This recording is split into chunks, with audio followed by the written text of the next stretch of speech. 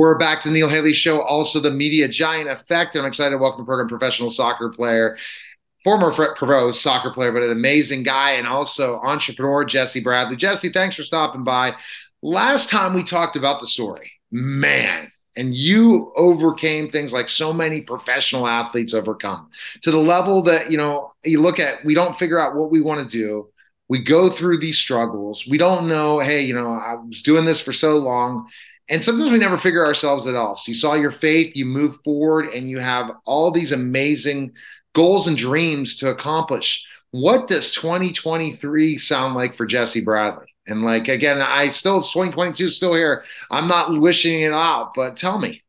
That's it, Neil. I appreciate your show, your passion, and how you just bring people on board who are going to add value, encourage, inspire. And in my life, those lowest points have become a fuel, and they forged a passion and purpose in my life that I get to live out now. And I really discovered during COVID, I want to bring hope to more people. I want to see people empowered. I want to see people who can then cultivate hope habits. Hope is relational, and the quality of our lives are determined by relationships, family, friends, coworkers, also, I think, spiritually with God. But in addition to the relational, there are specific, intentional, and practical steps we can take. And we've been doing digital campaigns in 2022, and it's been so fruitful.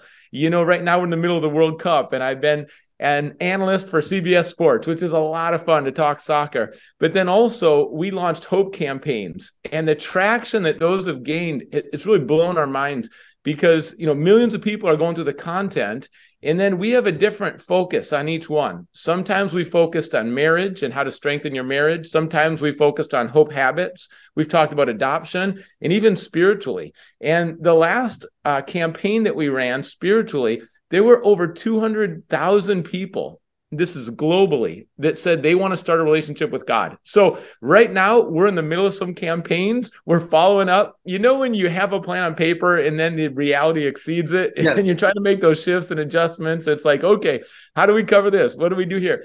And continually learning. I think making those mid-course adjustments in any business, any profession, noticing what worked this year, what we learned from it.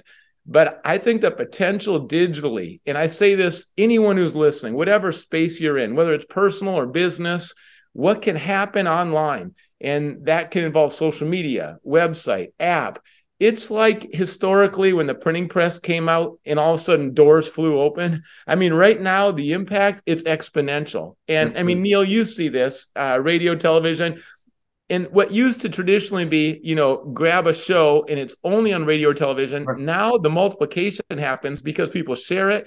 It's on social media, it's video, it's YouTube. And when things go viral, it's gone. And then that's so much fun because you see so many change lives. So what do you think? You talk about the goal in the campaign. So what do people you're setting up for the campaign? Is it for an event? What is it, Jesse? Yeah, we believe hope has a lot of different ways that it can play out in people's lives, and we think local and global. So we're very involved in Seattle. We have a lot of different events. We have a lot of resources we give away. And then globally, we're tackling different initiatives. Like we're sponsoring kids in Cambodia so they can have their needs met. We're also providing clean water in Africa. We're collaborating with World Vision. So, hope has practical expressions. We want to see everyone have clean water in Africa by 2030. So those are some big picture goals. You start out, build on islands of strength, more victories, and then there's momentum, more people get involved. Collaboration and partnerships are where it's at. And then in addition to that, we're providing free content for people because people want things on their phone. They want it convenient. They want videos. Right now, shorts are king as well, so less than a minute. But we provide practical stuff. And we create a new website, jessebradley.org, revivinghope.com, either one. People can go there and everything's free. People want free resources. So we have a 30-day Strengthen Your Marriage free video course. We have a free course, 7 days. And those 7 days, one habit each day, and it's reviving hope in people's lives. And they're things that are practical. They can do it. I say this 4 stages with learning a new habit so people won't get discouraged because it doesn't always just click in. I know January comes, people have some resolutions, new habits. The first one is unconscious incompetence. You don't know what you don't know, right? Some habits you didn't even know they'd be good for you, they exist. And then the next step is you have conscious incompetence, meaning you start to try it and you just can't get it. And then you have conscious competence. We're starting to learn it. You got to be really intentional, focused, but it's starting to come. And then you have unconscious competence where it's natural. It's like tying your shoe. When I was a goalkeeper and I didn't know how to catch, I didn't even know the W was the proper technique, right? And then I tried to catch a ball and there was no W with my thumbs. It was kind of spread out and I dropped the ball. And then I was overthinking about the W, but I was getting my W on the ball. And then lastly, it's just natural. I'm diving the upper corner and I'm catching it with the W. So any habit, and that's true, with gratitude. I say a gritty gratitude, learn how to give thanks when you don't feel thankful. Yeah. And just start with 10 things you're thankful for today. When you give that gratitude, you're going to focus on what you do have instead of what you don't have. It's going to change you on the inside. You're going to become, a more positive attitude. You're going to see the world differently. And that habit of gratitude, that is like a gateway for a lot of other things that can happen in your life. One other one I think is really important: forgiving people fully every day. Don't let the sun go down with resentment and bitterness. That's poison for you. Don't carry it. So that works in marriage. That's been a key in my marriage. I think that's key in every marriage, conflict resolution. But you've got to talk about it, have honest and humble conversations, because that's where the fruit is. But I'll tell you, when you forgive everyone fully, it doesn't mean what they did was okay. But you're making a choice. If you don't forgive and you hold on to resentment, you're putting yourself in a jail and you got to step out of that. So this is an intentional choice to forgive fully every day. Healing is a process. That doesn't happen right away. But make the first step, which is forgiveness, and let go of that grudge so that you can really love people, And so these are the kind of habits. Again, you kind of get the scope. It's personal, it's local, it's digital, it's global. And I'm someone, it's hard to say no sometimes. That's probably a good goal for 2023, is just what to say no to. But I'm energized by all this stuff. And I'll tell you, your pain points can become your greatest points of motivation. And because I didn't grow up with any clue about God, when I learned, how good God is and how much he loves me, it's like, I want people to know. My parents got divorced. So I want to strengthen marriages and see people flourish in marriage. I also want to see adoption happen, because no kid should be without a forever family. There's different things I can point to. My career ended tragically in Africa with professional soccer. I love to encourage athletes. We have Faith and Family with Seattle Sounders here, Tacoma Stars. So whatever's happening in your life that is really disappointing, painful, low points, what can you learn from that? And then there's a rebuilding that happens. And I believe that's what's deeply fulfilling, is when you can help people who are in that same situation as you. And that's what I love to turn around and be a part of, whether that's pastor, speaker, author, whatever the means are. I don't really care. I'm impressed. I'm absolutely impressed by you, even more than the last time, because you really are telling us what's coming up. I know you, as a humble person, are going to tell the story, but you're not going to talk about all these initiatives you have. And they're fantastic initiatives.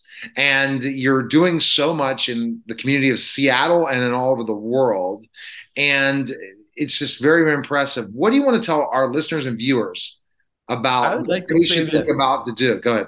Yeah, I think you come alive when you serve. And if there's part of you that's been dead, or it's just been on the shelf, like when you're using all your gifts and you're seeing lives transform, there's nothing better. So when you give your life away, when you invest in other people, like, people are eternal, and you've got to really focus on what your core message is, what you're really called and gifted to do in this world to make this a better place, and then go all in. There's going to be a cost. Some people won't like what you're doing, and there's going to be some pushback, some shade. Anything that's out there on social media, there's going to be a lot of haters. So just know that's going to happen already. Don't be rattled. Don't be surprised. And just keep going. Lock arms and collaborate with people who have the same values and shared passion. And I'll add this: your performance is never your identity. When you're doing all these things and everything's going great, just remember who you are is not what you do. And, my identity shift was from soccer and academics and achievement into just knowing I'm loved by God, and that security and that freedom that comes when you know that, for me, I decided to follow Jesus at Dartmouth College. Never read the Bible before that. It was kind of a radical change in my life, but I'll tell you, that relationship, it touches everything I do. It's not compartmentalized into like 1 day, 1 hour, one building. And when you're abiding in that kind of love, you have a source greater than you, and you're asking for wisdom and love, it's going to flow through you. So there's no limits to what can happen in 2023. Don't put too much pressure on yourself, all about one resolution. Instead, it's that full life that comes, and think through how you can serve other people. And I'll add this too: inner health is where it starts. So I mentioned before, forgiving other people, gratitude. What's the internal condition of your soul?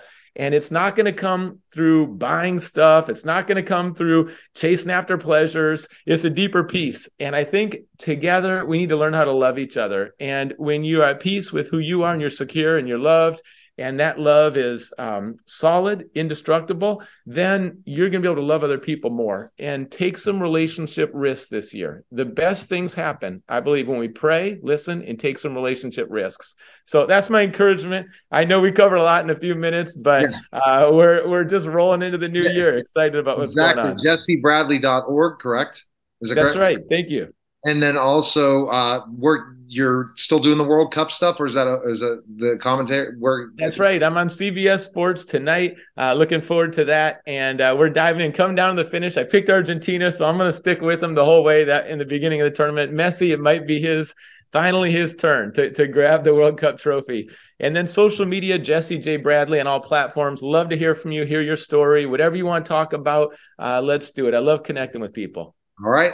You're listening and watching The Neil Haley Show. We'll be back in just a minute. We're back to The Neil Haley Show and also the Media Giant Effect. I'm excited to welcome first my co-host, Dr. Ted Grellner. Dr. Ted, how are you? And I continue to have these fun conversations. You never know, but he is Mr. Researcher in the kind of questions he asks, right, Dr. Ted?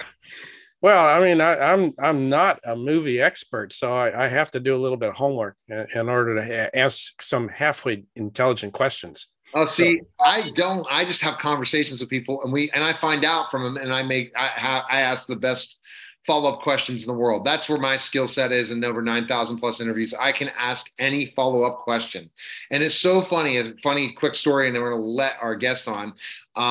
Basically, I was doing an education talk show my first year, 13 years in the business as of December 6th, but I would always say, why can't you come up with follow-up questions for education, whoever we're interviewing? They said, it's so hard. I said, this is the easiest thing in the world. I should have known. It's just, I can ask any follow-up question. But my guest today is Jennifer Sklios-Gahan, actress, and much, much more. Jennifer, thanks for stopping by. And how did you first become an actor? How did that process begin for you? Oh, that's an interesting story. I actually fell into it accidentally. I was 22. I was a new mother, trying to get out of college and finish my degree. And I was working a few jobs. And at that time, this is 1993, we looked in the paper, help wanted, and I would just get an odd job on the weekend. And one of them was assisting for a producer who did rap videos. And he had me on, I did a series of videos with him, assisting him.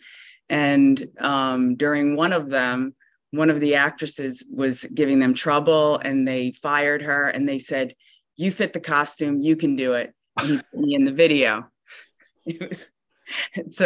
That's where it started. And then I thought, wow, I like this. I have a background in dance. When I was younger, I was in a dance company, and my mother's an immigrant from Greece. And so when I started leaning into being professional, she put a stop to that because, as she told me, that's not why I came to this country, for you to be an artist. If you want to be an artist, you can go back to Greece. Oh, man. Doctor, lawyer, engineer. So it was frowned upon, the arts. Not that they didn't appreciate the arts, but they didn't want me working in the arts. So when I fell into it later on, it hooked. And, I resisted it for a little while and then I went in. And that's sort of how it happened. Jobs showed up kind of naturally. Yeah.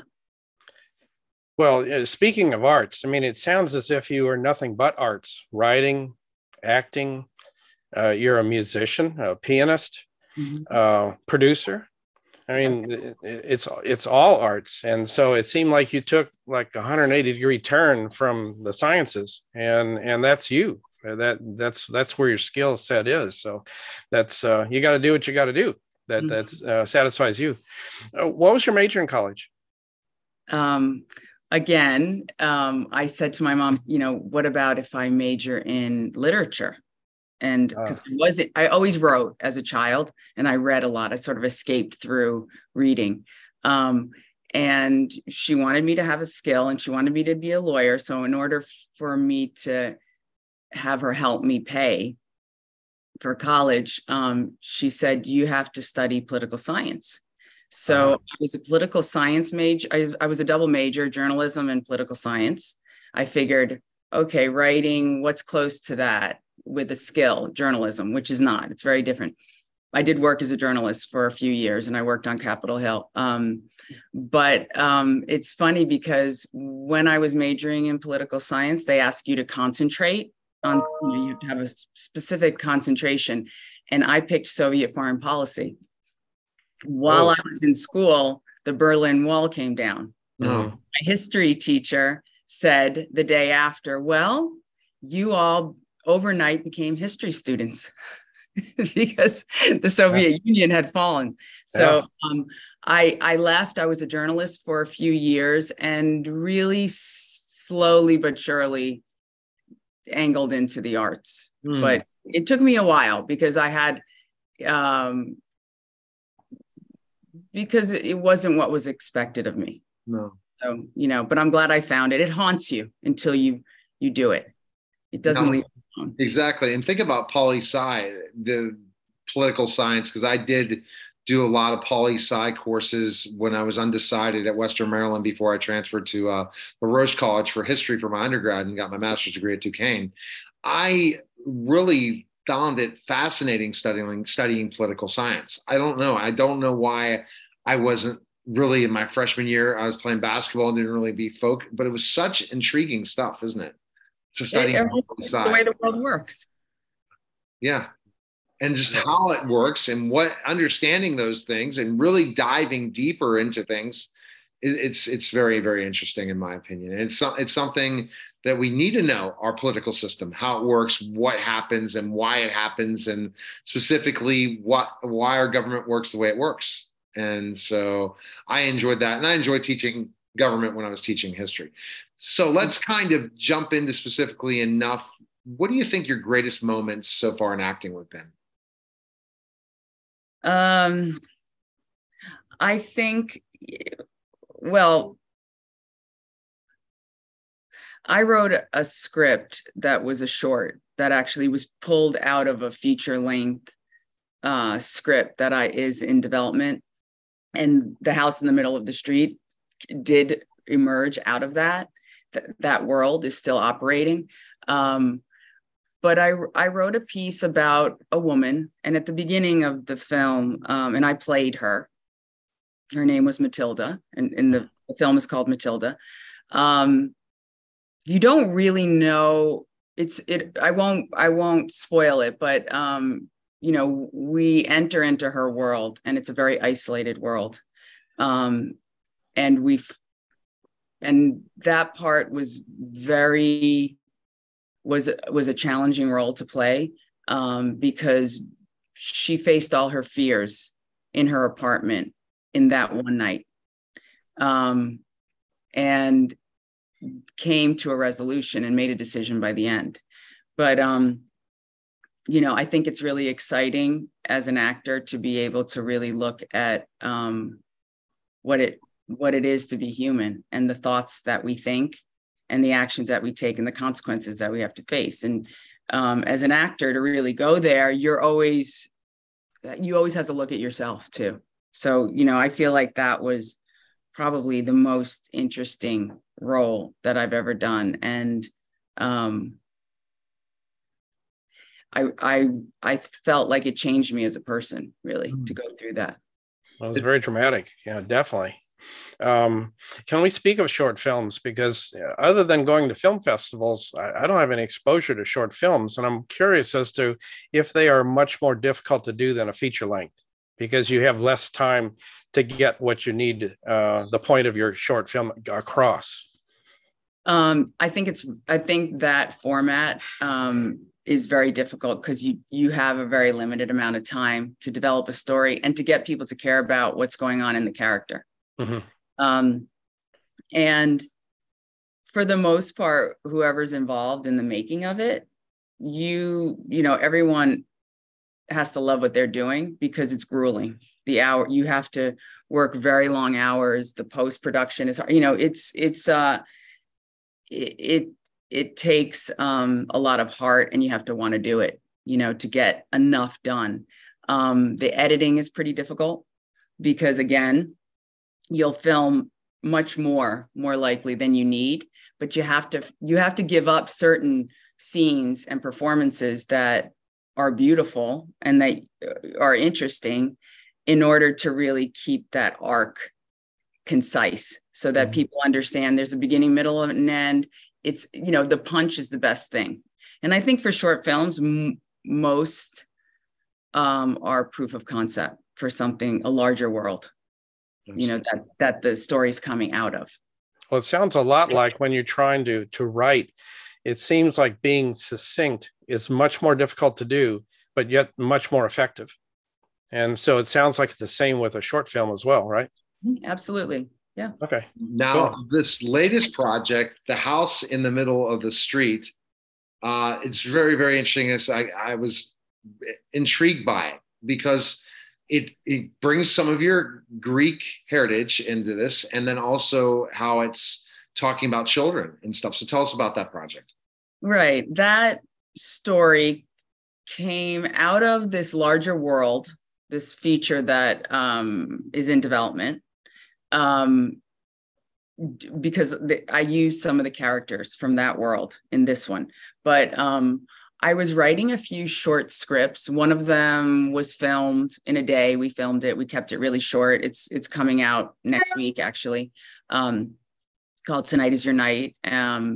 And I wrote a second one that I've never directed. I will direct it in February. So my agent at the time had read those two tiny scripts, and she said, she encouraged me to keep writing. And I had a few storylines. I had about 3 storylines running, very different. One of them took place in this house, the house in the middle of the street. And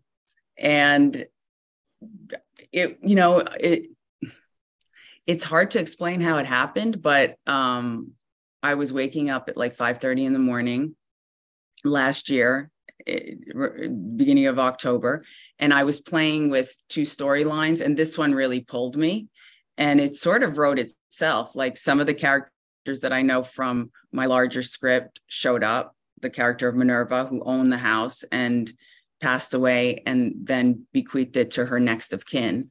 And I got up every morning, I sat down, and I just started to write, and this came out.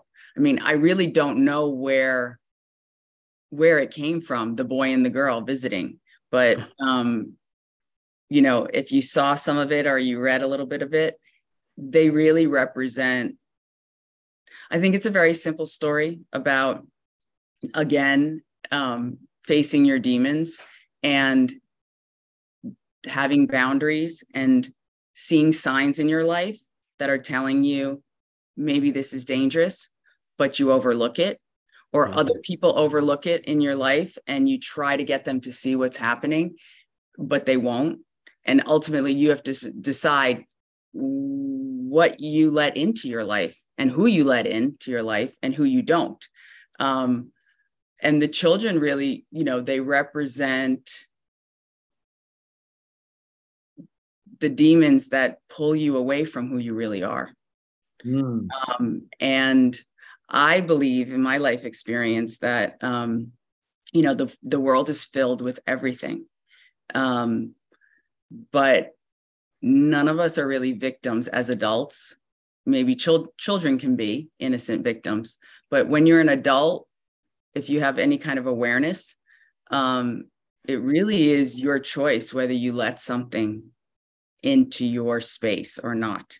And that's really, that's what the children are. And the choices that the family members make, and they all make different choices on how they want to live, and, in a very simple sense, it's about boundaries. I just placed it in a world that is mystical and, with mythological creatures. And I do think, like, as someone with Greek heritage, my family always like read me stories, and I was immersed in all the fairy tales from all the different cultures, and I really enjoyed storytelling. My uncle would always tell stories orally, and I believe that that's how we've always learned how to live. Those old stories are not just entertainment. They help people with extreme conditions understand what the world is, and how we live. So it interests me. I love that, and I love things like that. Were your family stories as detailed as this? My uncle was a storyteller. I would say yes. Really? Wow. Mm-hmm. That's a gift. Yeah. I was going into so much of the detail. I was trying to figure out if there was some meaning to like number 17 for the house. Yeah, there is meaning. There is a meaning for it. Is there? It's a number of a house that I lived at. Okay.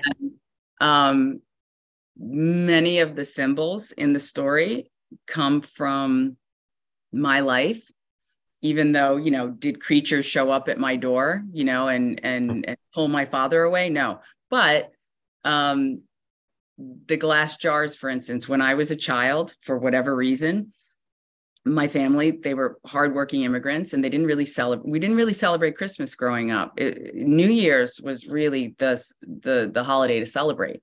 And, in Greece at that time, like Little Christmas is more European. You would exchange gifts at New Year's Eve. So that was really the celebration, and everybody was very joyful. And I got very serious right before midnight, and I would take a glass jar and run around and catch the air in the jar, and then I would put the year on it. And for some reason I believed that maybe it was a story I read, and I don't recall, but I believed that catching that would catch anything that was not meant to go into the future, and it would help us start a new year in a great way. So, I mean, and then one day I stopped doing that. It was just a childhood ritual. But while I was writing, it came up in my mind. So I just mixed it in. So I think there's always like, you use your own life. And, and I've definitely experienced growing up, because I grew up in a very large family, people who, certain things that were bad that happened, or that were dangerous that happened, and certain family members would overlook it and almost deny it, and others would see it.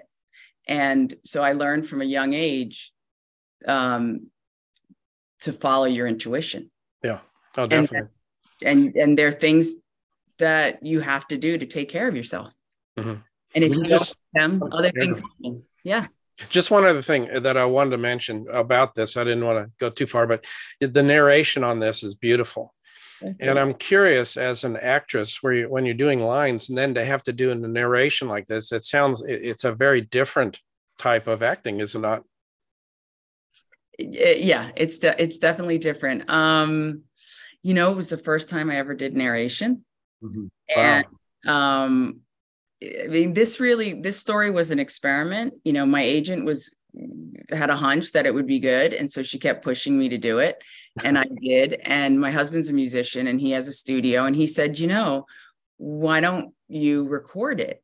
And you can use my sound engineer, and he has a very simple setup. It's a whisper room, very small. You go in, and he hooked up a mic, and actually, Adrian, who was the engineer, who's amazing, he only had one day to do it, available, because he was going to Switzerland. So basically I finished the story a few days before New Year's Eve last year at like 10 a.m. I was up early trying to finish it up. And I met him at noon, and we spent 3 hours, and I laid it all in one day. And I loved doing it. It was so much fun. And I thought, wow, I definitely want to do this again. It just, I felt like I was on the journey. I mean, it was really amazing. So it's something, and now I am starting to work, like tomorrow I'm doing an audio podcast, and I'm starting to work in that field, which I never thought I would. See, I love the voices. Yeah. Thanks. Go figure. one opportunity changes everything to where you're going. And I want to go back to these demons. So, what do you, if you relate demons to us in a everyday life? Because again, looking at this, listening to it, and then coming back, and our audience, your fans as well, understand the demons. What are signs of these demons that you talked about from childhood in this that we see today of ourselves? Well, I think that very specifically, like the way I wrote it, the children show up and they ask to be invited in.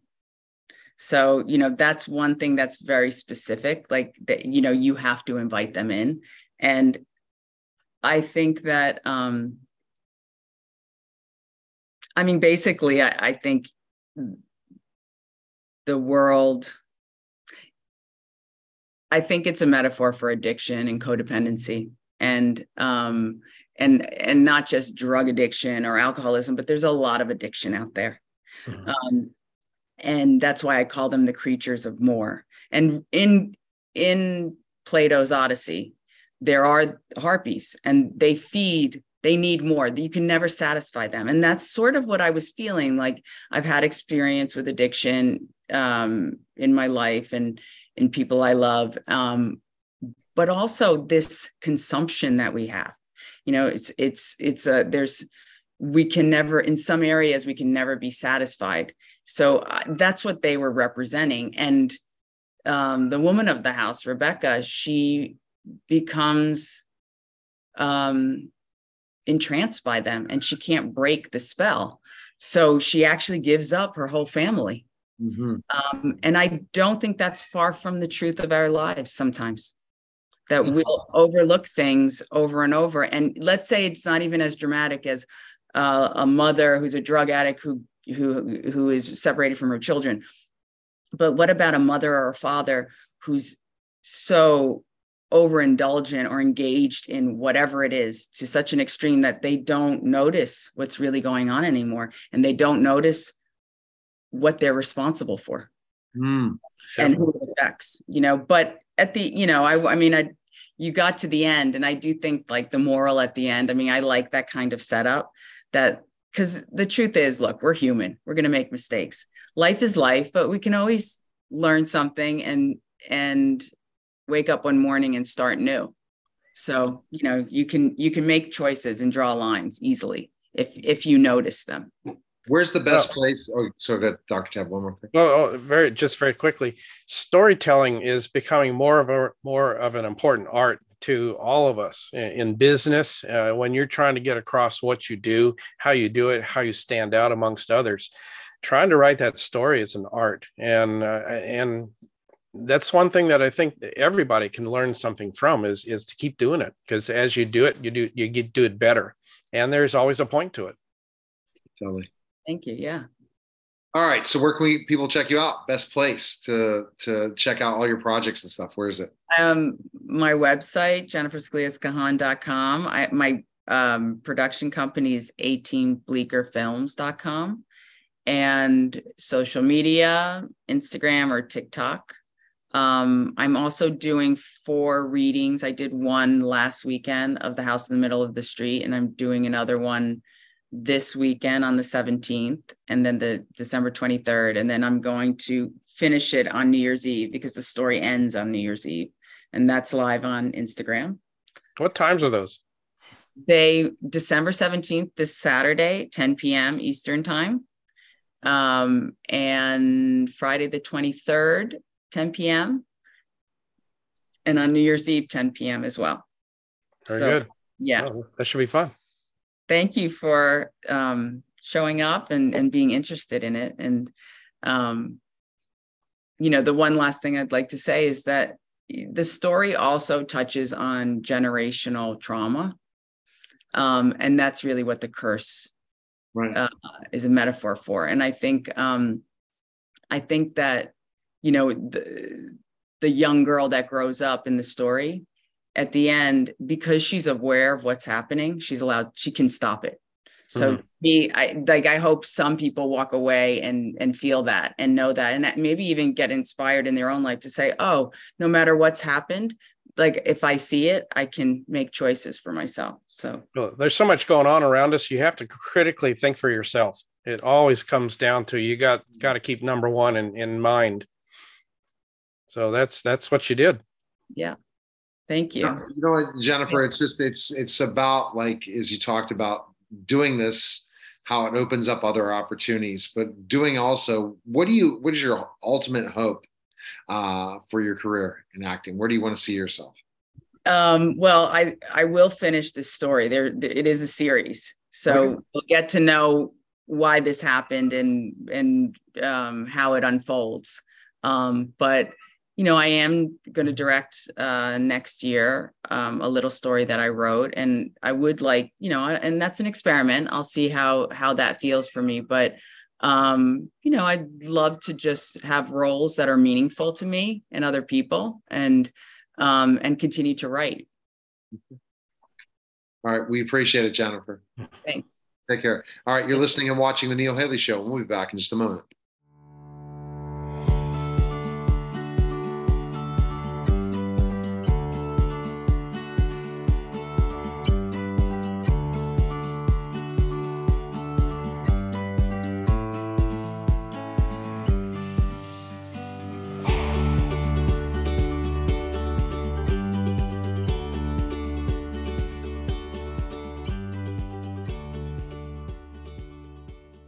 Hi, everyone, and welcome to Strategic Wealth Strategies. And I'm with our host, Alan Porter. Alan, what's going on, man? How are you? And you just keep on bringing these heavy hitters that know what they're talking about.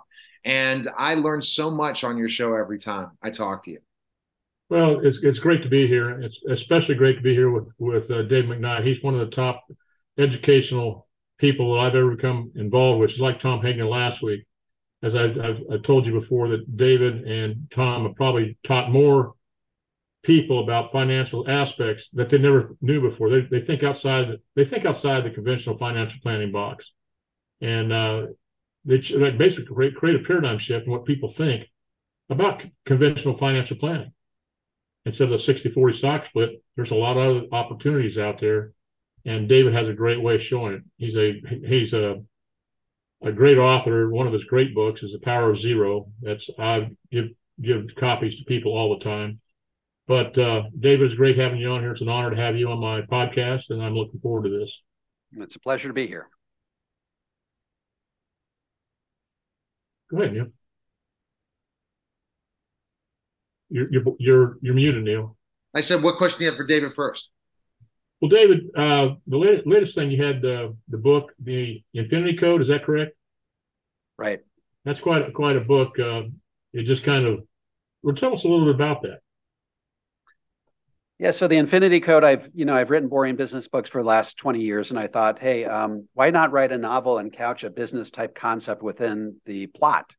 And I've long railed against modern monetary theory. Modern monetary theory holds that a country who denominates its own debt in its own currency can print as much money as it wants to pay for an unlimited menu of services and benefits that they offer to its population. So, for example, Stephanie Kelton, who's probably the most well-known advocate of modern monetary theory, she says, she wrote a book called The Deficit Myth, which basically says that, hey, so long as we can print money, we can we rack up as much debt as we want, and we can always pay the interest on that debt because we can always print money. Well, there are very, very few mainstream economists that agree with this. And so I decided to make modern monetary theory the central focus of a very Dan Brown-like story that's a thriller.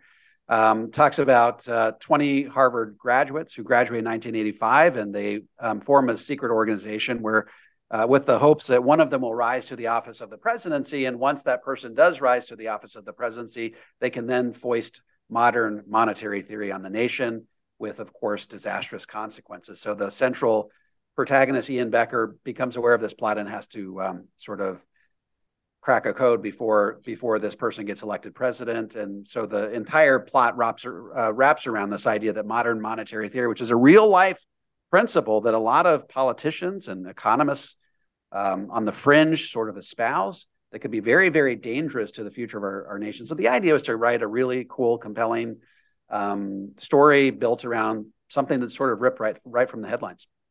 Well, and so David, the coming up with this idea to take what you do and then write it into fiction novels, how did you come up with that idea? That's really interesting and intriguing, because you're going to get people that are intrigued by your message, but also entertain them at the same time.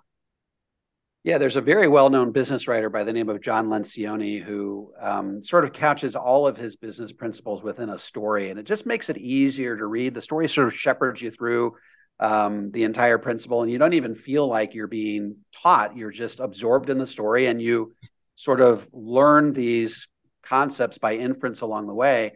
And so I've long liked to write fiction, and I've done one other book that was written in the same way called The Volatility Shield. And it just is, it's a little bit more fun than writing the same old boring business book. So I decided to mix things up a little bit this time around with a very clear clarion call to the federal government and people who read this book that we're in danger should this type of thinking gain traction in today's economy.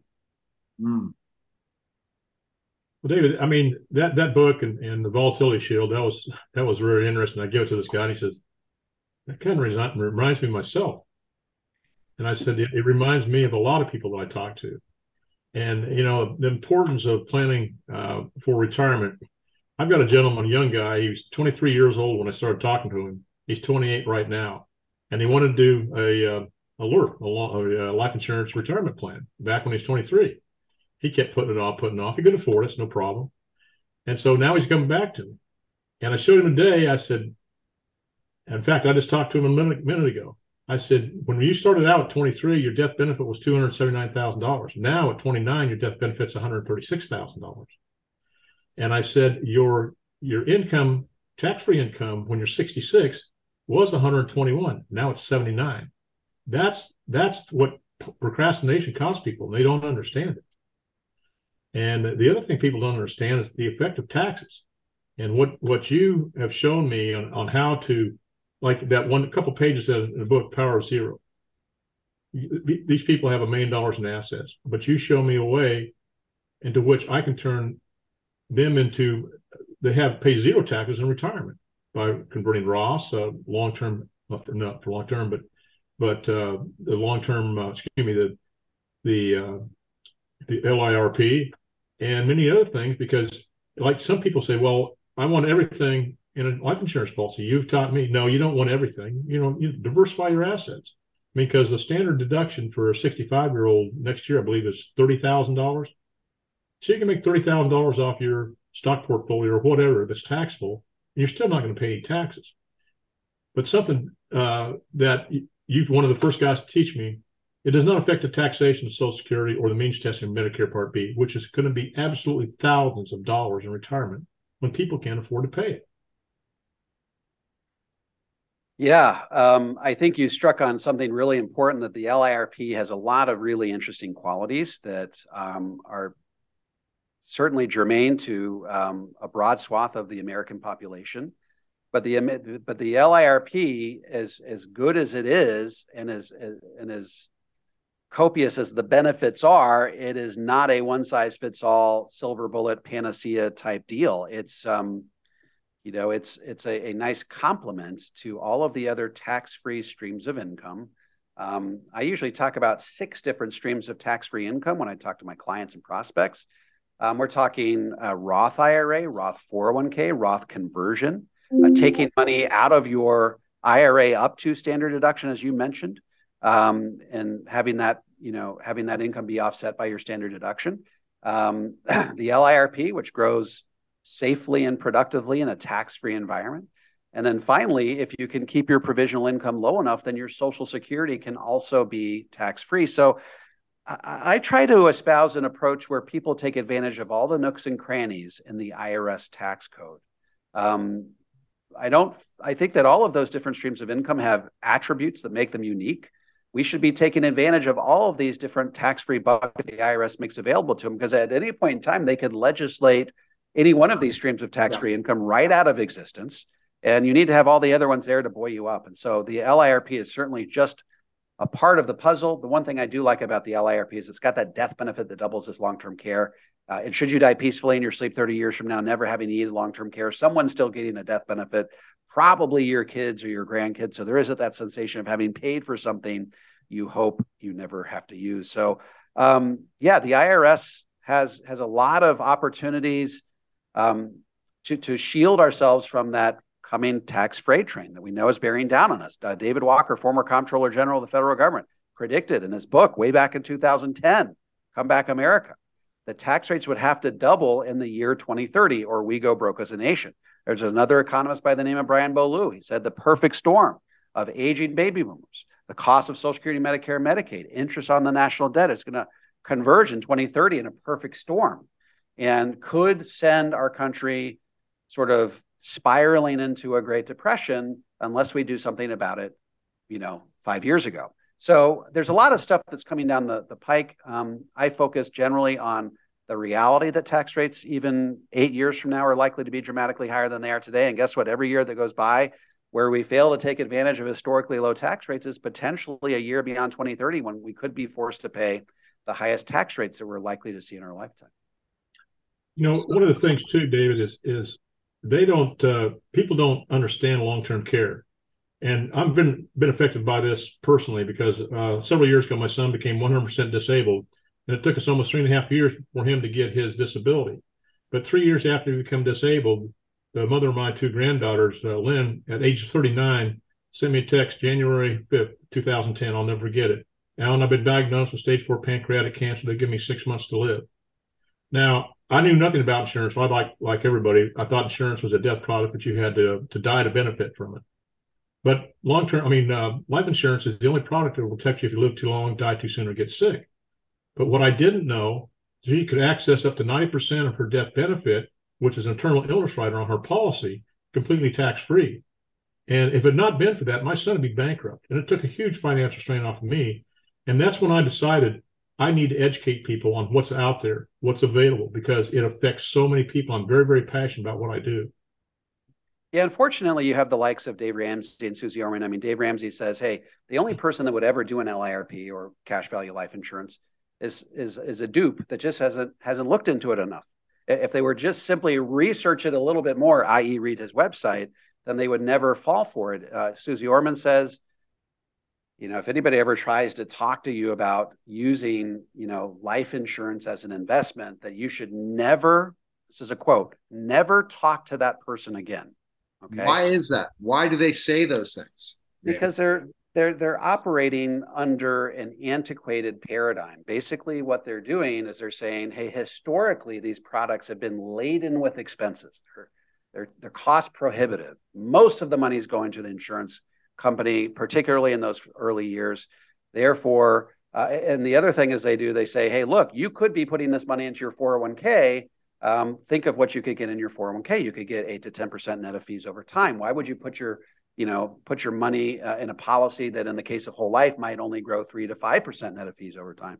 So there's this, I say, hey, look, the LIRP is not designed to compete against the stock market. It's designed to be a bond replacement. Tom Hegna, he may have even said this last week on your podcast. He says, if you simply reach into your stock market, reach into your retirement portfolio, take out the bonds, replace it with cash value life insurance, your returns will go up, your risks will go down, your standard deviation of your entire portfolio will fall, and you'll have a better outcome over time.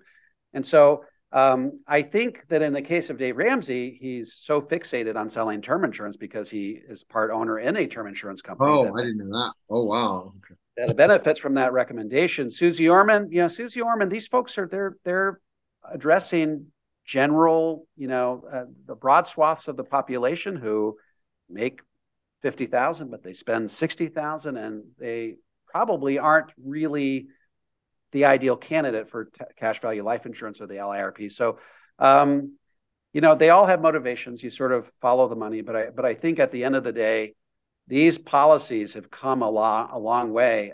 Insurance companies have re-engineered these programs to maximize their benefits, to minimize their shortcomings.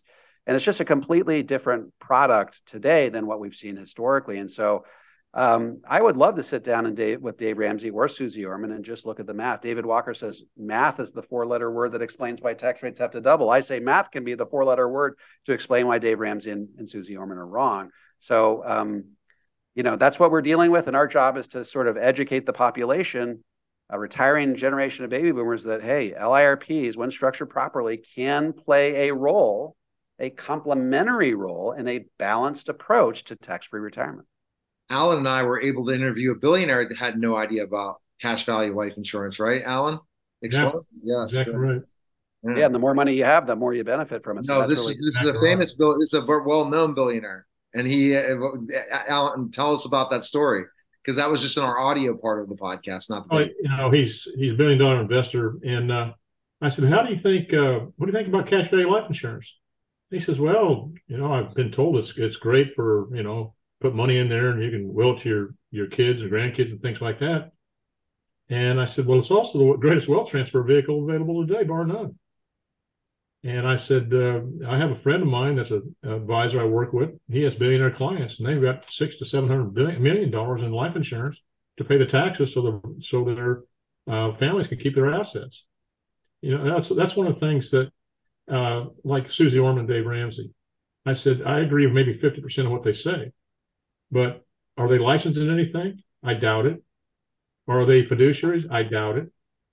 And all they're doing is putting in, I call them financial entertainers, David, because that's all they're doing. Yeah. And like you said, they're $50,000 and below that spend $60,000. That's not the type of people that can buy an LIRP.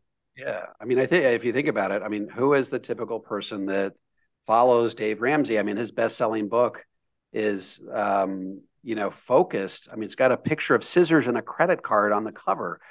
So basically, his main goal is to get people out of debt.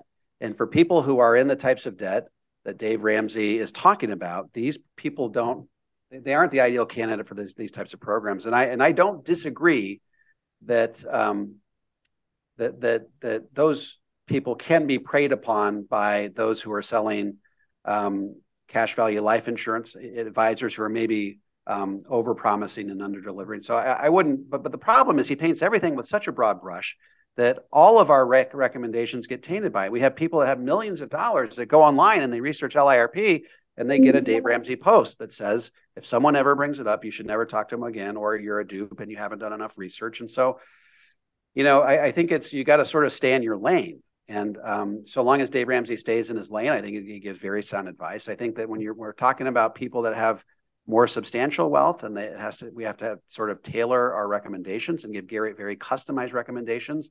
I think that Dave Ramsey is sort of in over his head.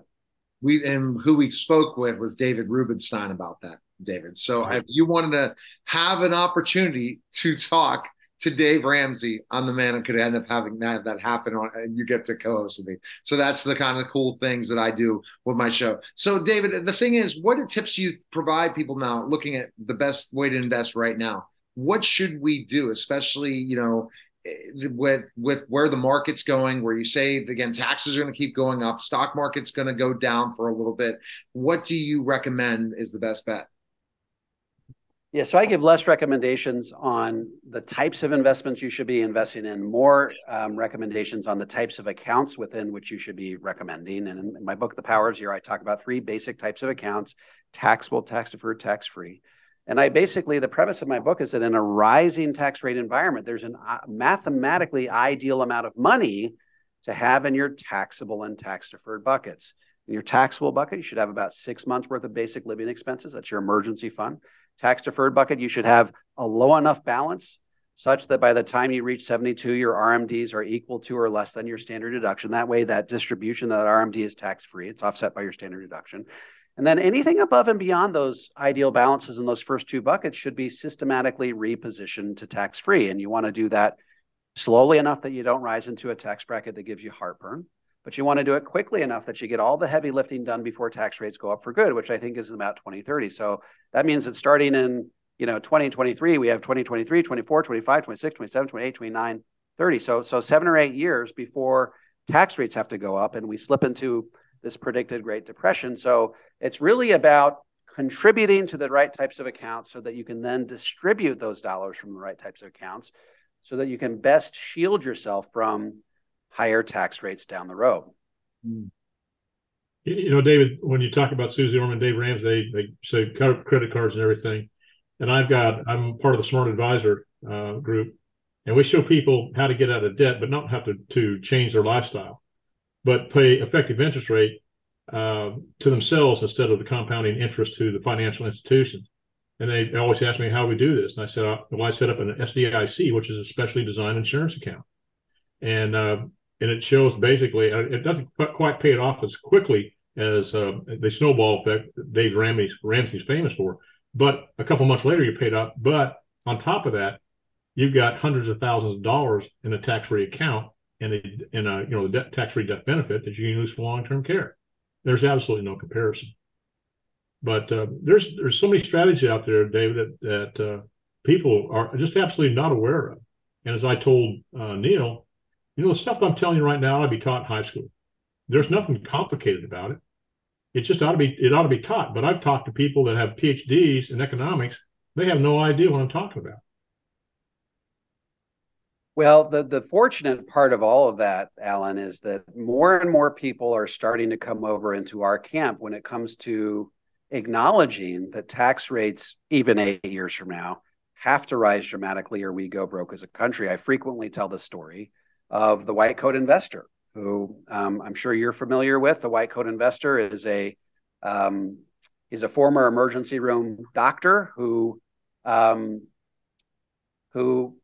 had a penchant for dispensing financial advice to his fellow doctors and other dentists.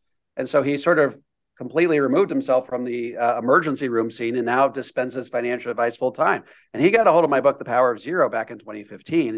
And he wrote this absolutely scathing review online, said, Dave McKnight is recommending Roth conversions. He says, tax rates ebb and flow over time. They're going to be high some years, they're going to be low some years. The future is no different than it has been in the past. David McKnight is scamming you by trying to persuade you to do a Roth conversion. And of course, I had to write him a letter from my attorney telling him to remove the word scam from his blog post, which he did. But a really interesting thing happened in the lead up to the 2020 election. Joe Biden came out with his tax proposal, and the white coat investor reads that tax proposal and makes a Twitter post in which he says the following. Joe Biden's tax proposal reads like an all-out war on the individual investor. He goes, if Joe Biden gets elected president, I am going to convert my entire IRA to a Roth all in 1 year, which frankly, Alan, I wouldn't even give him that advice. I think that's a bad advice even for himself, right? Yeah. I think that, and of course I responded to his Twitter post by saying, I'm glad to see that you're coming around, at which point he blocked me. But the point is, people, very, very few people are starting to doubt the math. I mean, David Walker's, proclamation back in 2010 that math is the 4-letter word that explains why tax rates have to double. The math is staring us all straight in the face, and nobody can doubt what the implications of that math are. And so even my most, bitter antagonists are starting to acknowledge that these types of strategies make sense. And so I'm glad that people are coming around, but Alan, what our job is at this point is to help people understand that they will pay a tax, and they will pay a tax before the IRS absolutely requires it of them, but we give them permission to not enjoy paying that tax so long as they recognize that if they postpone the payment of that tax until 2030 or beyond, it will be much higher than it is today. Well, I read a Congressional Budget Office report last month that said all tax rates, if we don't raise by 66%, we're going to be bankrupt. We can't pay the debt, the interest on the debt. And one of the things that somebody told me the other day, they said, "Well, cash value life insurance, I don't like it." I said, "Well, let me ask you this question. You can go to FDIC.gov and you can bring up every major asset of every major bank in the United States, and they have cash value life insurance as one of their top tier 1 assets. And these are supposed to be the greatest financial minds in the world. And if they think it's great enough for their corporations and their banks, don't you think it ought to be a part of your portfolio? And so they, of course, they check me out and they